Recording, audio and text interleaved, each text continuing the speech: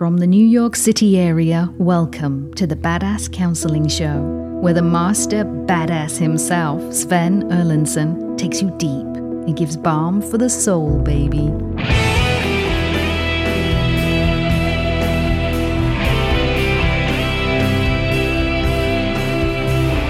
And welcome to another lightning round of the Badass Counseling Show podcast. It's great to have you here. Those of you tuning in from around the world, it's super to have you here. We're taping in studio today, the lightning round, and so we are live on some social media platforms, and I'm taking questions as they scroll by very fast on any subject under the sun, offering life advice and relationships and career and so on and so forth. As you know, my name is Sven and I have a counseling practice of the last 30 years, presently in Manhattan, New York City, corporate counseling and relationships and soul counseling. And I am in studio tonight with my man on the boards running all things production and so much more. Rob, how are you? Ready for liftoff, Captain. Are you, sir? Yo. How was your day, Ben? Most excellent, thank you. Most excellent. I love it. I love it. And we have KC back in the booth, and we are fired up and ready to go. Two caveats on tonight's lightning round. One, if my voice sounds funny, it is funny. I have literally been silent for the last three nights, healing my voice because on a whim, I drove from the New York City area all the way up to Buffalo, New York for the Minnesota Vikings, Buffalo Bills football game, and had front row seats right down in the goal line and watched my Vikings pull out a squeaker. And so, as you can tell, I lost my voice, but it's coming back. So if I sound a little croaky, that's why. Lastly, I just want to remind everyone that episodes of the Badass Counseling Show podcast come out on Thursdays. We'll have a new one dropping each Thursday at midnight and also on Sundays. And Lightning Round is on Sundays and the counseling shows are on Thursdays. So let's dive right in. What are your questions for me? What do you do when you've left someone out of guilt, but you want to do better and want them back? You've left someone out of guilt. Why would you leave someone out of guilt unless you feel you've done something to hurt them and you felt bad and so you walked away, but you want to do better and want them back? You go to them and you tell them what you want. You go to them and you tell them the truth. You say, listen, I feel horrible and that's the reason I left and I shouldn't have done it or I should have talked it out with you or what have you. But I left and I realize I want you back. And all you can do is put your truth out there. That's it. That's all you can do. I mean, sure, you can beg and you can plead, but what does it say that someone is only coming to you if you beg and plead?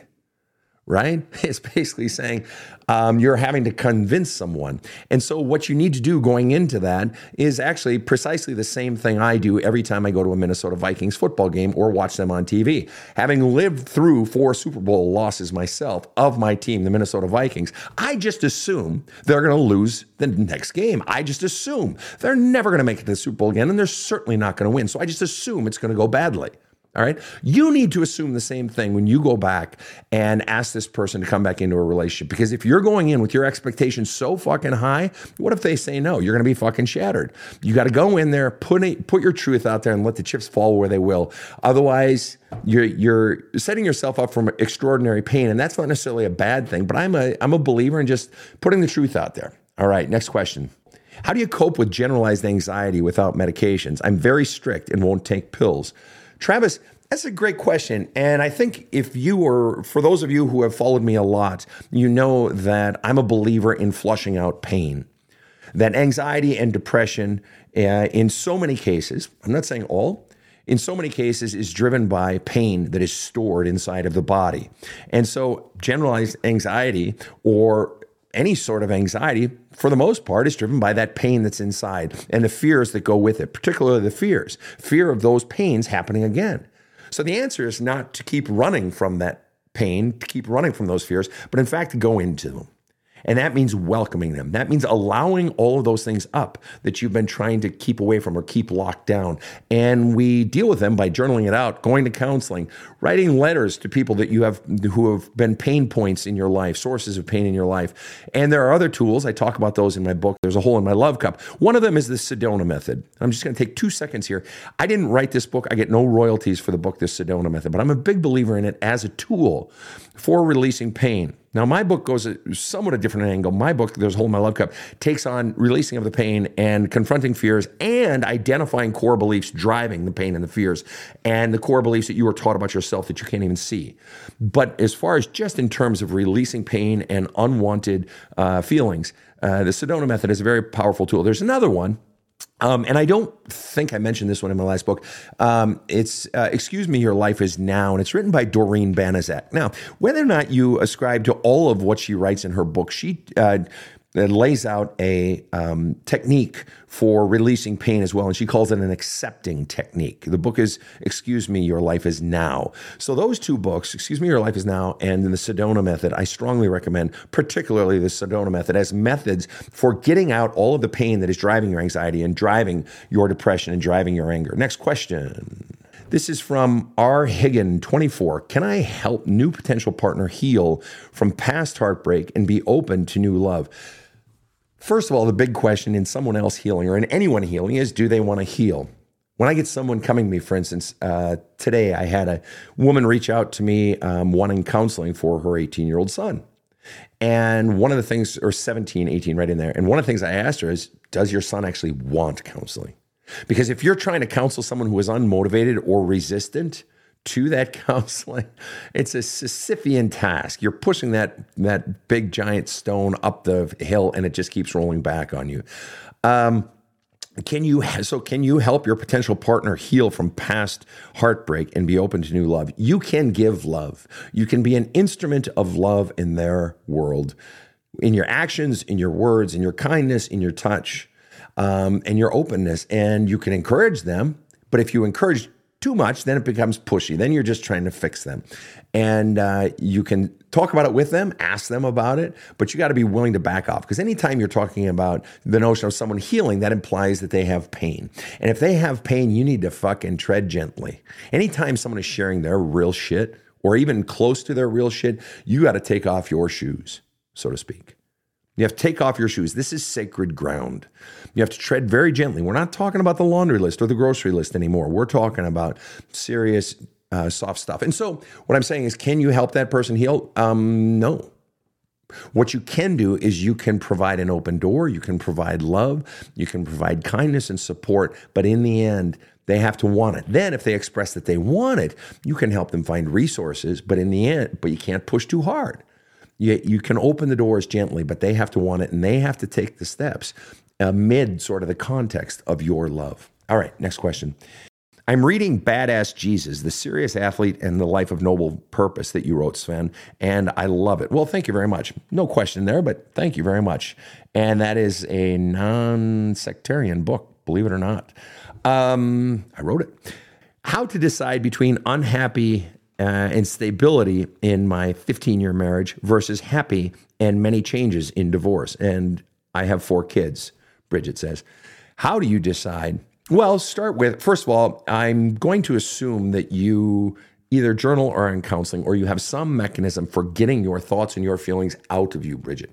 You've heard me say it a million times. If you follow me, you've heard me say it. You have to flush this shit out. Furthermore, we get clarity the more we codify our thoughts, rather than just letting them fucking tumble in our head. The more we give them words and put those words to paper, the more we do that, the greater clarity we have because we see it. One of the things that I require of all my clients, a first client or a potential client, is that they have to write an autobiography for me. I make exceptions in the rarest of cases, but they have to write an autobiography. And one of the effects of that oftentimes is when they write that autobiography, they have a sort of holy shit epiphany moment.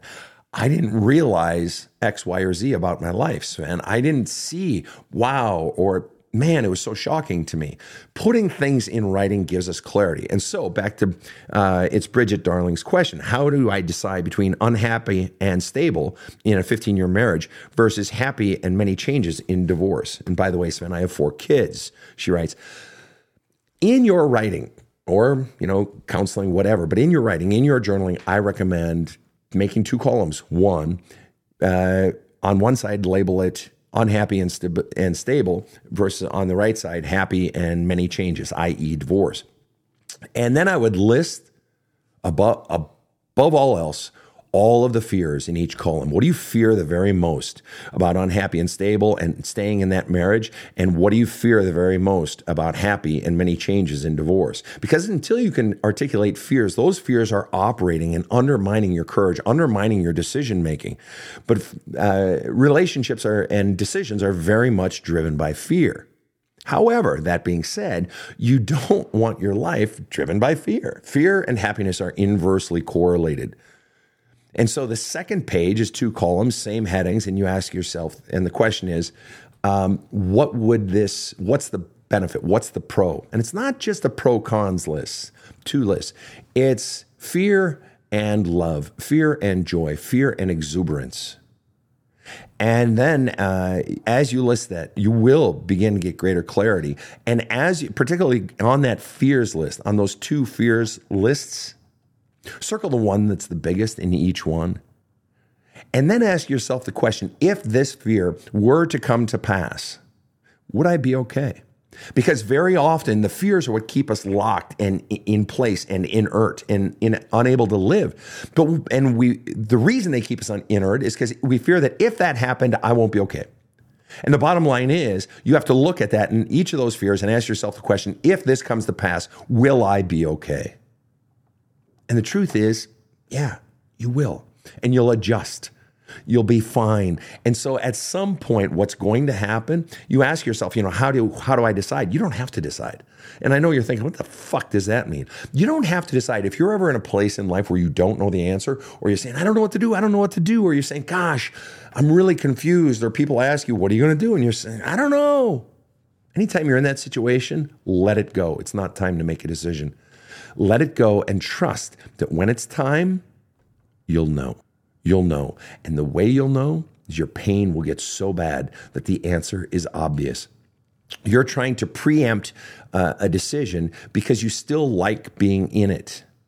And even if you ever leave, there will be things about it you will miss. But the pain hasn't gotten bad enough, and change won't occur until the pain gets bad enough. And so the question really becomes, if you were my client, I'd simply tell you, let it go. It's not time yet. I would do these exercises that I've told you and then let it go because it's not time yet. And when it is time, you will fucking know. You won't think it. You won't wonder. You won't believe. You won't hope. You will know. Next question. Advice on overcoming jealousy and destroyed self-worth after betrayal. Yeah, it's the same thing we were talking about earlier with the gentleman who was talking about the idea of getting rid of anxiety and how to address it. It's still pain. Anxiety, jealousy, destroyed self-worth, all of these are derivative of pain. And in order to deal, in order to live, in order to somehow be happy, you have to go into the pain. You have to begin to name it. Why am I feeling sad, angry, devastated, upset, betrayed? And start journaling all of that out. Start flushing it out. And going deeper, what if that hadn't happened? What was the worst part? What am I most looking forward to? Well, what am I feeling now? And keep flushing and flushing and flushing. The reason that we stay stuck in jealousy or lack of self-worth and so forth is that we don't address not just the feelings that surround that betrayal and that jealousy, but we don't find the origins. So that's the other piece. It's not just flushing out the pain. It's identifying the origins. And this is what I talk about. I'm constantly talking about finding those underlying beliefs. And I have chapters in the book where I take you down and help you identify what those messages were that you got about yourself that created the lack of self-worth. Because I have news for you. The betrayal didn't create a lack of self-worth. The lack of self-worth set up the betrayal. And then the betrayal exacerbated those existing, perhaps somewhat dormant feelings of lack of self-worth. And that shit always goes back to childhood.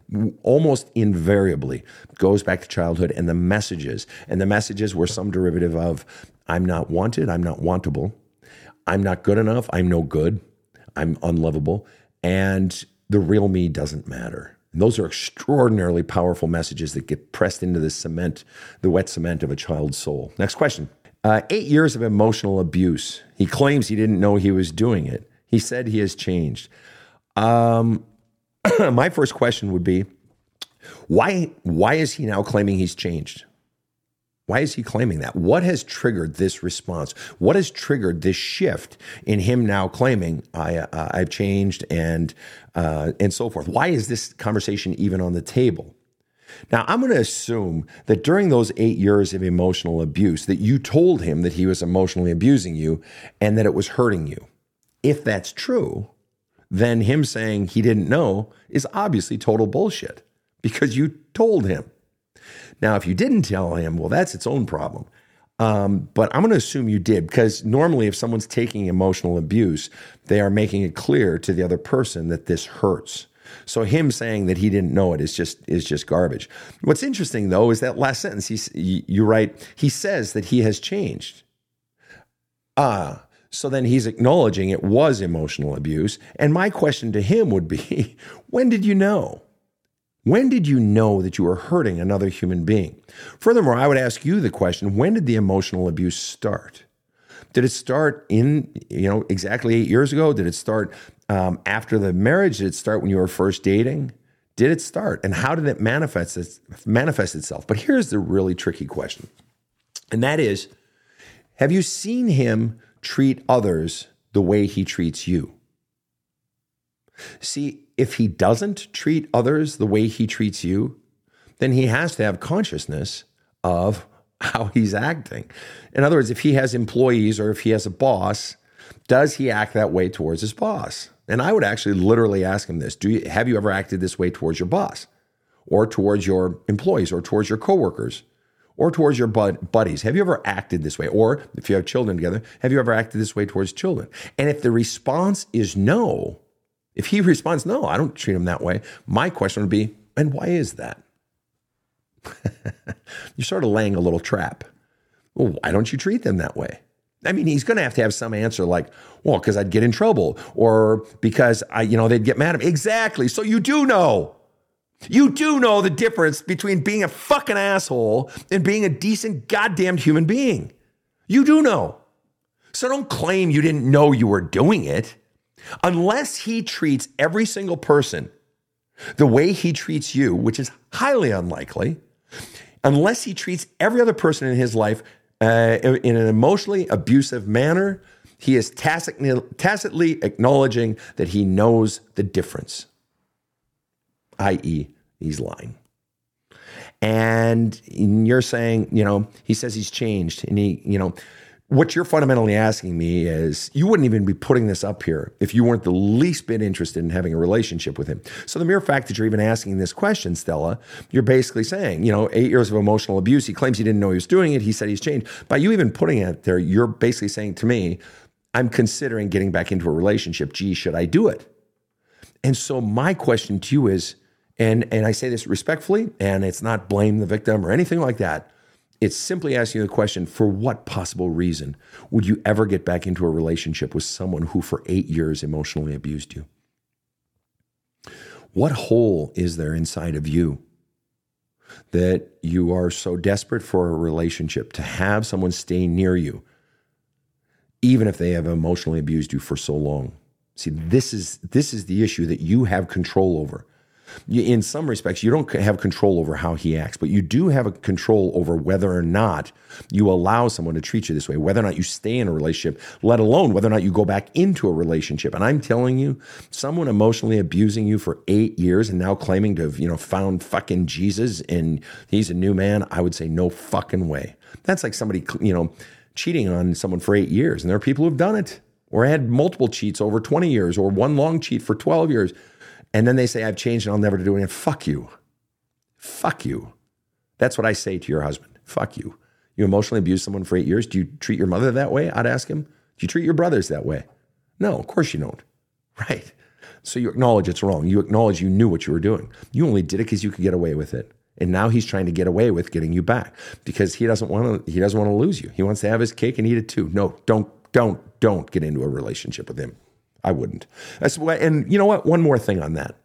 And that is, how much time has lapsed since he found fucking Jesus, so to speak? How much time has lapsed? When did the 8 years of emotional abuse end? Did it end, 9 months ago? And then he saw the light and, says he's changed and basically wants a great relationship with you? When did it end? Because I doubt very much that he has revolutionized his character in 9 months or in 3 months. I don't doubt it. There's no fucking way. Further, especially if he hasn't been in counseling or something like that. Furthermore, another question you can ask is, so does this mean, I'll just randomly call him, I don't know, I won't call him anything, husband? Does this mean that you're willing to go to therapy? Does this mean you would actually look at all of the shit that you have done and you would own every last fucking piece of it? In other words, if you really tighten the fucking thumb screws, watch him squirm.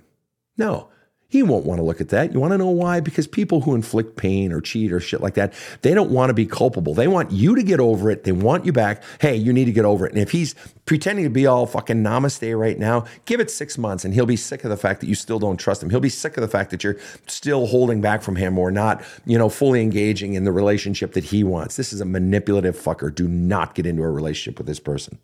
Next question. Here we go. Stormy is my baby. Asked the question, how do I stop regretting things I didn't do in my past to protect myself because I was scared? Okay, so in your past, you didn't engage in things because you were scared, and you're wondering, how do you stop regretting it? My answer to that is sort of my answer to all things. Look at it, open it, welcome the pain, welcome the sadness, welcome the regret, welcome all the feelings. Be flushing those out in your conversations with, a trusted ally or in your journaling. Write a letter to your past self, laying everything out, but just keep flushing all of that out. And eventually it will pass. And you also need to forgive yourself and allow for the fact that you were scared and that that's okay. There is not a person on God's green earth who doesn't have some regrets over things they've done and things they didn't do. It's a normal state of being. But if you are forever looking backwards with guilt or shame or sadness or regret, you're not enjoying the present. The way you heal that past, change your decisions now. Start living differently, because if you're still looking backwards with regret, it seems to imply that you're not happy with your present. And if you're not happy with your present, change the present. Begin to make it into a joyful experience. Begin to list. Just make 2 simple lists. Shit that drags the energy out of you, what I call raw sewage, that just bleeds your fucking energy. Shit outside of you and shit inside of you, beliefs that you have, and so forth. Make your list of raw sewage, and then in the other column, make your list of diamonds, the things that give you energy, that breathe life into you. Make those 2 lists, all right? Or things that you think might breathe life into you and give you energy. Make those 2 lists. And then start making that raw sewage list shorter. Start reducing the amount of things and the nature of things in your life that suck your energy. Start saying the word no. Life begins at the word no. Start saying no to those things. Make that list shorter and shorter and begin to play with the diamonds list, doing things, engaging in things, that breathe life into you. See, getting happy isn't accomplished just by doing more things that make you happy. You have to get rid of the things that are sucking your life energy, that make you unhappy, that hurt you, either from the inside or from the outside. And so the way you get over the regret is start making a life today that you have no desire to escape from. See, you're sort of implying that the misery of your life today causes you to regret decisions in the past. You're escaping from the present by looking at the past and saying, why didn't I? And why didn't I? And I should have. That's because your present isn't happy. So craft a new present, craft a new future. And the happier you become now, the less you'll regret the past. Because the bottom line is, here's the other thing that you can do with regard to regret. Here's the other thing that you can do. List every single one of the things in your life that you regret. And next to them, under those bullet points, then list, what was that experience sent to teach me? What was my soul trying to teach me about me or about life in that event? See, I believe in all pain there is a blessing. In all sorrow and misery and regret and hardship, there is a gem of wisdom. There's a cascading waterfall of insight. I absolutely believe that. The pain is the greatest teacher, and it always bears gifts. The question is, are you mining your pain and your regret and your sadness and your depression and your anxiety? Are you mining it for the gems of wisdom that it holds? Are you mining it for how it is trying to reshape you and change you so that you become a more full expression of who you really are? Now, let's take a quick break. I'll be right back with more Badass Counseling. Are you finally ready to turn your life around? Finally get the clarity, happiness, and sense of purpose you've been waiting for your whole life? Then go to badasscounseling.com now and get the international best-selling book, There's a Hole in My Love Cup. It changed my life. It'll change yours. This show provides soul counseling intended to entertain and inform and is not medical advice.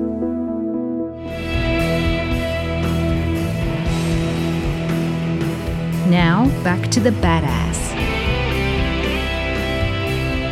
Well, hello again. You're back. I'm back. It's good to have you here. For those of you who are at work while listening to this podcast, for those of you that are on the road, working out, making dinner, hello. Well, it's nice to be in your ear. I hope I'm not too irritating in your ear. And I hope we're conveying some stuff that's helping you out. I know it's great to have Rob here helping me out. And it's nice to know that we're able to provide a little bit to help people in their lives. I sort of think of myself as nothing more than one beggar trying to show another beggar where to find food. Back to the questions. In all capital letters. So Colin is shouting at me, and I'm okay with that. I'm not intimidated by Colin's capital letters of shouting. It's like, I'll hear your message. The funny part is my father, before he passed away at 92, whenever he would send emails, he always wrote in all capital letters. He didn't realize, Dad, you're shouting. He's like, no, I'm just writing in capital letters. And technically he was right. All right. Why am I still so worried about pleasing people, relationships, work relationships, and friends? Because deep down you have been taught two things: that the only way you're going to get people to like you and love you and give you love is by giving them what they want. So in other words, you're loving on yourself by proxy. You're fundamentally buying love. It's, as I talk about in my book, There's a Hole in My Love Cup. I have a chapter on a relationship camel. And maybe you guys have heard me mention this before, but just like a camel can go through a desert a long ways on a little bit of water in its hump or fat or whatever it is, a relationship camel can go a long distance on just a little bit of love. So a relationship camel, or an extreme people pleaser, says, I'll give you everything. I'll give you all of this. Let me take care of that for you. No, I'll get that. Oh, here, I'll do this. Oh, no. You're wonderful. I'll do everything for you. Just give me a little bit of love in return, because I can go a long way on a little bit of love. You're investing a huge amount to get a little amount. And so many of my clients, in my counseling practice in New York City, are in the world of finance. And generally speaking, if you're investing a lot and getting a little, we call that a bad investment. And you abort that stock. Okay, and so you're asking, why are you still so worried about pleasing people, relationships, work relationships, and friends? Why? Because you're afraid that if you don't do it, you won't get love. It's ultimately fear-driven. And underneath that fear, way deep down, is a message you got in childhood. And the message you got in childhood is ultimately that you don't have worth. Right? So that's why you're selling the farm. You're giving this much love to get this much in return, because you've been taught that you, just being you, isn't good enough to get love, isn't good enough to be loved. So underneath all of the people pleasing is this profound sense of self-loathing, or at least absence of self-worth. And so you're still so consumed by this because you want love, as we all do. We are all going through life carrying a love cup, trying to get our love cup filled. And very often from childhood, that love cup either is empty, or a hole has been poked in the bottom, and or it's full of crud, not love. It's full of negative messages. And yours is likely full of some serious negative messages, as I talk about in the book. And so you have to get those negative messages out, and the self-loathing and all the deep down beliefs that you were taught to believe about yourself. Once you do that, then the need to get love from someone else in order to feel worth begins to dissipate, and you begin to love yourself, and you begin to create a life centered around your values rather than making your life about everyone else's values. All right, next question.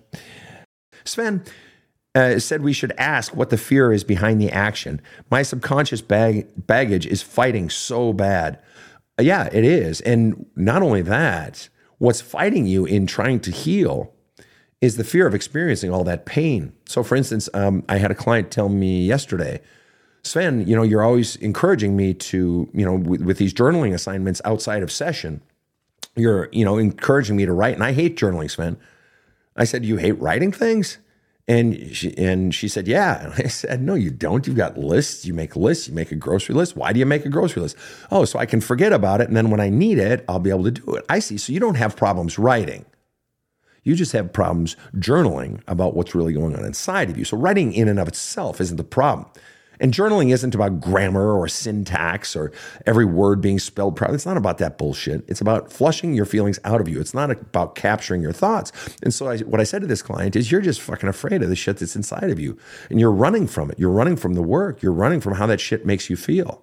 And so the baggage that's fighting you is the very stuff, the very feelings and the memories that you don't want to face. And not just the feelings, but the repercussions of the realizations. One of the reasons that I get people resisting me on going into their past shit is because they don't want to see, A, the pain that they felt. They don't want to feel it again. But B, they don't want to see the truth of what happened. And the truth is, mom did this, or dad did this, or they both did, or my siblings did this. And it's just like, then it requires me to realize, holy shit, I was a fucking kid. They were extraordinarily hurtful to me. What does that say about them?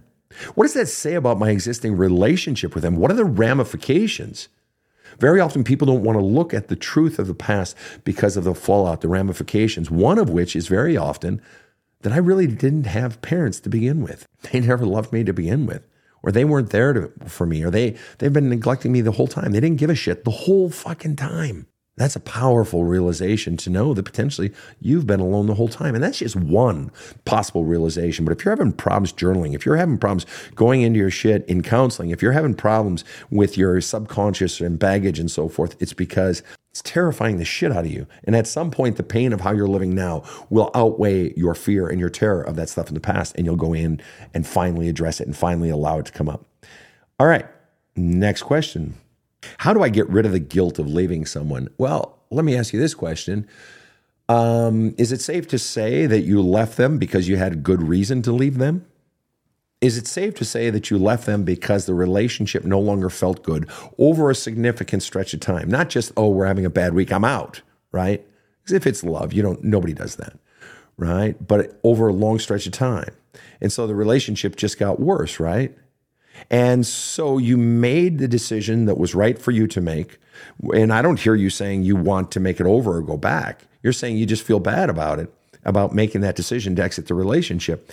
And so then I have to believe that the reason that you're feeling bad and feeling guilty about leaving someone is likely because it hurt their feelings, right? There's a tricky little question that I like to ask people, and that is, which is harder for you? Having someone break up from you or breaking up from someone? And it's a tricky question because on one hand, the obvious answer is, oh, it's always fucking harder having someone break up with you. It's an indicator I'm not wanted, I'm now rejected, something like that. But it's also extraordinarily difficult to break up with someone, particularly if you're a person that actually feels other people's feelings and feels bad for other people and doesn't want to hurt people. It can be very difficult. And there are certain people for whom breaking up is harder than being broken up from. Raising your hand? Rob raises his hand when I say that. And I'm sort of the same way. I don't like to hurt people. No, Rob's a tender soul as well. And so when you talk about how do I get rid of the guilt of leaving someone, basically you have to acknowledge, hey, I'm going to assume that you had to make that decision, that it was the right decision for you. And part of what causes us to feel guilt over hurting another person, such as breaking up a relationship, particularly if there are children involved or the families knew each other and all the friends around us and so forth, what makes it hard or what causes the guilt is, yes, how we made them feel, but also, I just lost it. There was a second thing, and I just lost that one. Yeah. I'll fix it, don't worry. Okay. Oh, here's what it was that I was going to say. No, leave this in. This is good. Leave this in. What makes it guilty or makes us feel guilty in leaving someone, in breaking up, or doing something that may appear selfish, is fundamentally what you're doing is you're putting your needs, your feelings above that of someone else. And not just doing that, but knowing that you're doing so is going to cause them pain. They're going to be sad. Okay? And if there's no sadness in a breakup, there was probably not much love there to begin with, or it was a pretty flaccid relationship. All right? That any breakup comes with tears and grief All right. That's normal. That is so fucking normal. But what you did in doing this was you prioritized your feelings over that of another. And if you're feeling this guilt, that says you're a person who doesn't like to hurt people, which tends to go hand in hand with being a person who deprioritizes their own feelings. So for once in your fucking life, you made your feelings a fucking priority. And I applaud you for that, because that's the beginning of life. It's the acknowledgement. It's by you acting on your feelings, you are fundamentally proclaiming to the heavens, I matter. And that's a radical shift in the lives of so many people, to begin to engage in patterns of behavior and decision-making that reflects the new core belief, I matter. The real me matters. It's not I matter because I make other people happy. Sure, and we still do that. Any person who loves himself in a genuine and deep and authentic way loves loving on other people too. But the difference between that and the person who's the incessant people pleaser, or the relationship camel, as I was talking about a minute ago, is the people pleaser, incessant people pleaser, the extreme giver. The relationship camel is just constantly giving. There's no acknowledgement of the needs of self. There's no acknowledgement and acting on my own feelings. So for you to feel guilt over leaving someone is good. It's normal. It's an honest reaction. But the leaving that person is the real victory, because for once in your fucking life, you're finally beginning to matter to you. And you're never going to truly matter to someone else until you matter to you, and until you engage in a life of decisions based on the core fundamental belief, I matter. The real me matters. All right. Next question. Should I feel bad for keeping my kids from their drug-addicted father who claims he's clean? I'm going to assume that you've been keeping them from the drug-addicted father when he wasn't clean. Okay? And if you weren't, that's the problem.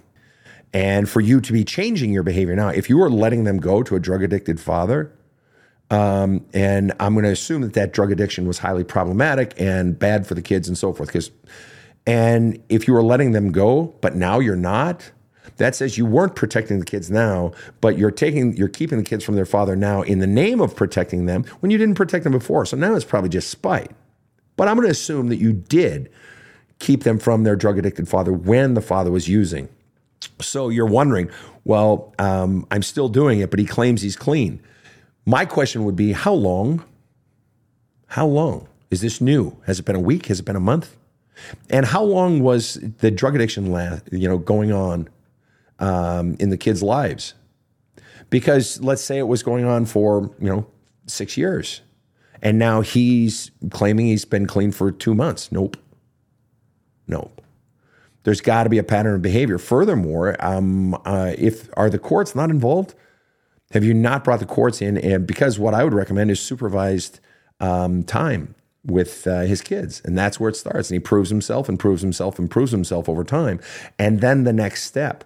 Because anyone who has a pattern of behavior of acting recklessly with their own children, is you don't rush back into allowing that. The highest priority here is the children, not even your agenda. And not his agenda. The highest priority is the safety and the care of the children, and then also the love and the roof and the food and the clothes on their back. But yeah, you have an obligation to protect your child, and the goal isn't to keep the father out of their lives forever. That would be heartless, unless he's still using drugs, and it's the unfortunate decision that has to be made.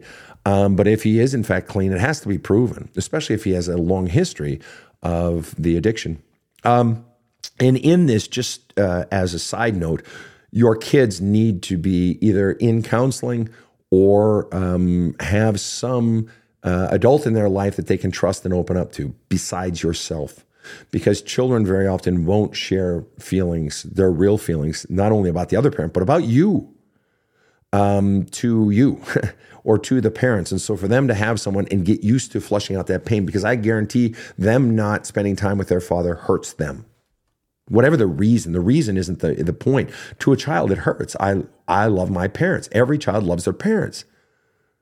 And they want to be with them and so forth, unless that, of course, is taken advantage of or harmed, which to some degree it has in this case, but there's still pain inside that child. And if that pain is not allowed to get out, that pain is going to be stored inside that child, and that will just create increasing problems, not just for the children, but quite frankly, for you.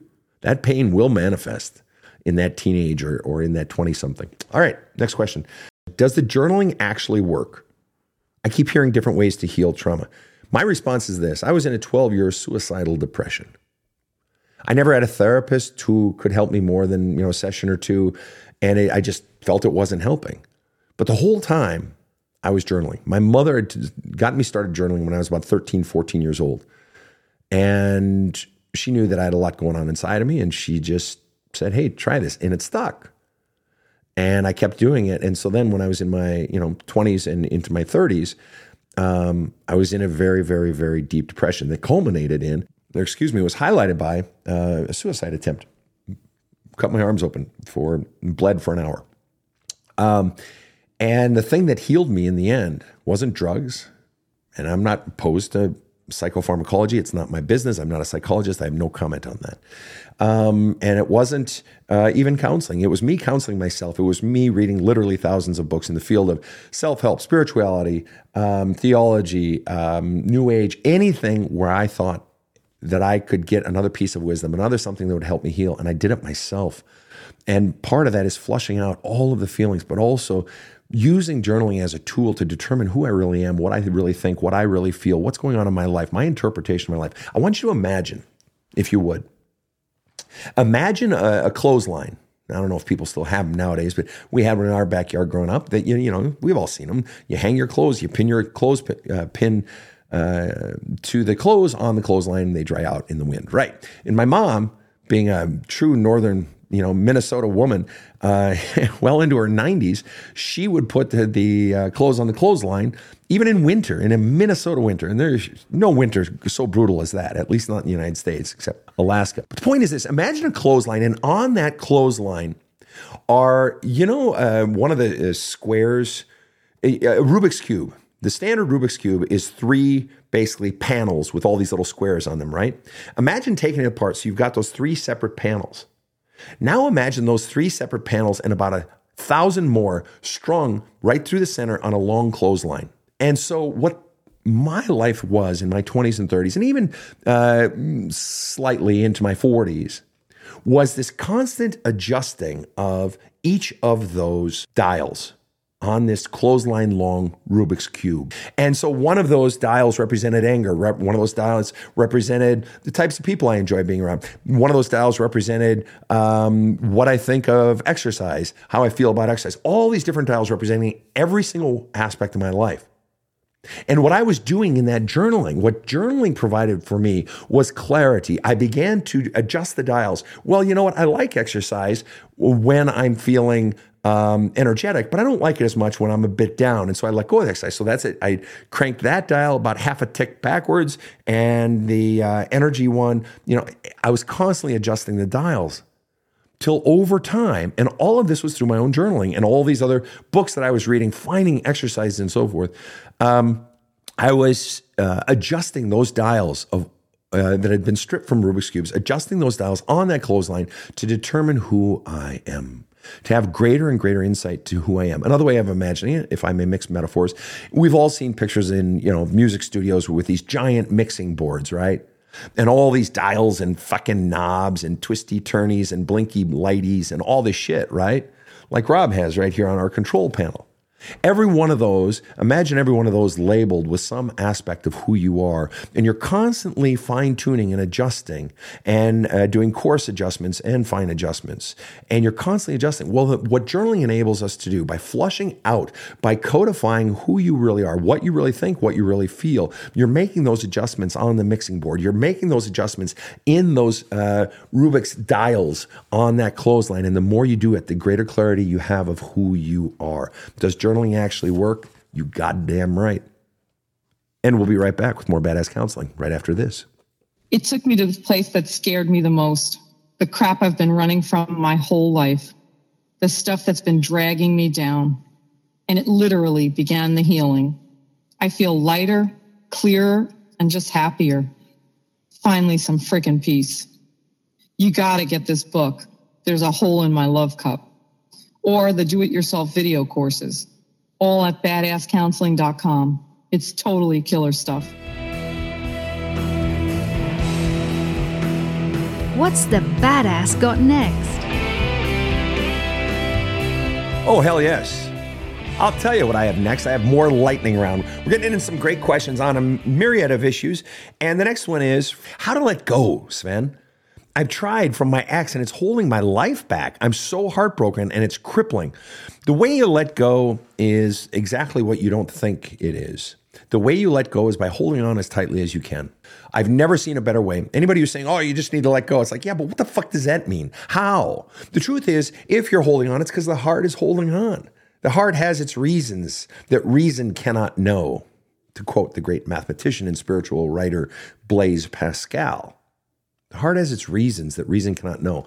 And so what you do is you begin flushing out all of those feelings. I would strongly recommend writing a letter that you do not send that flushes out all of your feelings towards your ex and writing out everything, every memory, every emotional charge that is attached to every memory that you have, and decharging those emotional memories or those memories of the emotion. The way you let go is keep holding on, keep thinking about the person, keep going to the spots that were your favorite spots. Go have pizza at the place you guys used to love to go have pizza at. Go for a walk in the favorite park that you guys used to go for a walk in. Pull out the pictures, reminisce. As you're reminiscing while looking at those pictures, write out, keep flushing out what you're feeling. So have that pad of paper. And you're writing while you're looking at the pictures or while you're touching those mementos that you still have. Feel it, allow it. Because if you pack that shit down, it doesn't magically go away. If you bottle it up, oh, it's gone now. No. If there's one thing I hope you guys have learned from me is that bottling up fucking feelings only kicks that can down the motherfucking road and it will bite you hard in the ass later. So you got to get that shit out and just sit in it, all of it. Because to some degree, we walk along sort of trying to avoid those feelings, even though we know they're there and they come out a little bit here and there. You cry now and then. And the reason it sort of burps out like that in little increments is because you're not just flushing it all out. So the question, how do I let go? I've tried to let go from my ex and it's holding my life back. I'm so heartbroken and it's crippling. All right, so write on the heartbreak. Write it all out. Keep flushing it all out. And the more you do that, eventually it'll be gone. Until the pain is out of you, it's still in you. But once it's out of you, it's no longer in you. And you can move on with your life. All right, next question. How do I operate as a sane person in dating when I have mommy and daddy issues? Well, forgive me, and I'm not trying to be a douche. I'm just so good at being a douche, so I figure I'll play my strengths. How do I operate as a sane person in dating when I have mommy and daddy issues? My question is, why are you dating if you still have mommy and daddy issues? Are you aware of the fact that when we have issues, whether it's mommy and daddy issues or pain from our past or bad beliefs that we've been taught about ourselves, that those are driving or at the very least influencing any decision you make today? If there's a virus in your computer, that virus, especially if it's a strong one, it's affecting every single aspect of the computing on that fucking computer. It's affecting everything. It's affecting your ability to open up files. I got a problem right now. I'm working on my next book. And every fucking morning, I'll write a chapter, 2 chapters, whatever, and I'll have to, and then my fucking Office software will freeze up. And I have to constantly be saving, and so I'll have to shut down Office and reopen the fucking thing. And it takes 5 minutes. There's some kind of fucking virus in there. And I know dick about computers. And I really don't have the time to go to Geek Squad or something. And so I just and so it's affecting all aspects of my fucking work and my life because I write a lot, as you might guess, as a guy who writes books. And, in my work, and so it's just like a pain in the ass. If you have a virus in there, it's going to affect your computing on your computer. Well, it's the same way with mommy and daddy issues. Your mommy and daddy issues will affect your dating. It will cause you to distrust your instincts. And no doubt those mommy and daddy issues have infected you with beliefs that you were taught about yourself that you can't even see. I'm not talking about the ones you can see. I'm talking about the ones you can't see. Those messages that got pressed into the wet cement of your childhood soul and hardened and calcified, and now they are the virus infecting you. So if you're dating with mommy and daddy issues, you are fundamentally creating a relationship based on a false version of yourself. You are creating a relationship based on a broken version of yourself, an unfulfilled version of yourself. You are not going into dating as your best person. You are going into dating as a person being driven by things that you're not even aware are driving you, or not even aware of all the ways it's driving you. So just saying I have mommy and daddy issues, well, I respect you for saying that. I do. I respect you for acknowledging that you got some shit going on. And the truth is we all do. But the more work you do on it, the less you have those issues. That's how you want to go into dating.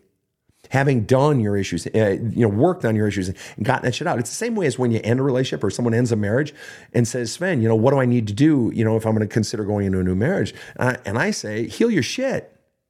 Because otherwise you're just taking all your issues from your old relationship and your childhood that created those issues in your old relationship, and you're just walking right into the next relationship. Not good. You're just going to have the same fucking problems or bigger problems or different problems or worse problems. But unless you go to the root of what's driving it, you're going to have problems. So operating as a sane person in dating, if you have mommy and daddy issues, stop. You don't need to date right now. You don't want to date right now because trust me, if you start dating and that leads to a long-term relationship and you started the relationship with those issues, it's going to fucking blow up that relationship, or it's going to become this slow fucking bleed on your relationship. Next question. Oh. I'm living in my car. I'm homeless. I'm losing hope in a future where I get out of this. I'm stuck in the past. All right. I have lived in my car. And I even lived on the street, slept on concrete every single night for 2.5 years in Oakland, California. The streets out there are not a nice place to be. And yes, I even lived in my car. All right, so I know where you're at. I have literally experienced what you are experiencing. And so you're asking, you're losing hope of a future where you get out of this. You're stuck in the past. Yeah, the homelessness is a result. It's not a cause. It's a result of the very thing you say, stuck in the past. And so it would seem then that if I could unstick myself from the past, I could create a present or begin to create a future. And so the trick, as I've said with so many things already tonight, the trick is to go into that past and begin to identify and release and pull out of you the pain, the hurt, the fears, the BS beliefs you were taught about yourself, begin to pull that out. But if you're stuck in the past, what very often that means, it's not that you're stuck in the past, it's that you're afraid to go into the past to get unstuck. In other words, it's affecting you, it's dragging you down, but you're terrified of actually addressing it, turning and facing the very tidal wave of all that shit from your past. You've been trying to run your whole life and it's dragged you down your whole life. But the thing that you have to do is turn and face it and begin to allow all of that to come out and begin to face all of the very thing you've been running from. That's why you're staying stuck. And once you face that and more get that out through journaling, through self-help materials, and through the other tools I've mentioned, you will begin to free yourself up. I'm going to take one more question. How do you dig into your childhood if you don't remember it? Question mark. About 10 question marks. That's a great one that I get all the time. The way you dig into something you don't remember is start with what it is in your past you do remember. Now, I'm going to guess, and it's a bit of a reach, I'm going to guess you remember yesterday, right? Start with yesterday. I'm going to guess you remember a month ago of when that person said that thing that hurt your feelings. Start there. Leave the childhood. It's not going anywhere, all right? There are things, the reason that you've forgotten your childhood very often is the child's brain shuts down as a self-protection mechanism. There's so much pain swirling about that the child's brain can't handle it. And the human animal has this remarkable, beautiful function that basically wipes away those memories as a way to protect that child who can't handle it all. And so you begin with the pain that you can see in your past, even if it's yesterday, and you begin flushing it out. You begin using these tools, whether in your counseling or in your journaling or in your letter writing, and you begin to get that out. And you know what happens when we get one thing out? When we acknowledge and address one pain source, another one reveals itself from 4 weeks ago. And then another one reveals itself from, it just happened on Tuesday, to another one that happened about 7 years ago. And on and on and on. So you start with what presents itself. Play the ball as it lays. And work with the pains that you can see. And I guarantee you more and more is going to come up. And I also recommend getting the book, There's a Hole in My Love Cup, because I give you tools for doing precisely this. And it begins to unearth itself very, very quickly. Well, my fine friends, humans, everyone listening out there in the world to the Badass Counseling Show podcast, and those of you that have been here live with me this evening, it's been fantastic. And I hope we've helped you. And I know I enjoy very much being here with you, as do my producers, Rob and KC. So on behalf of my production team, I say, Have a kick-ass day. The Badass Counseling Show is strictly copyrighted. No copies may be made without the express written consent of the Badass Counseling Show, LLC. The Badass Counseling Show is produced by Karen Camparelli and Robert H. Friedman. Executive producer Sven Erlandson. Original music by two-time Emmy Award-winning composer Trevor Morris. Have a kick-ass day.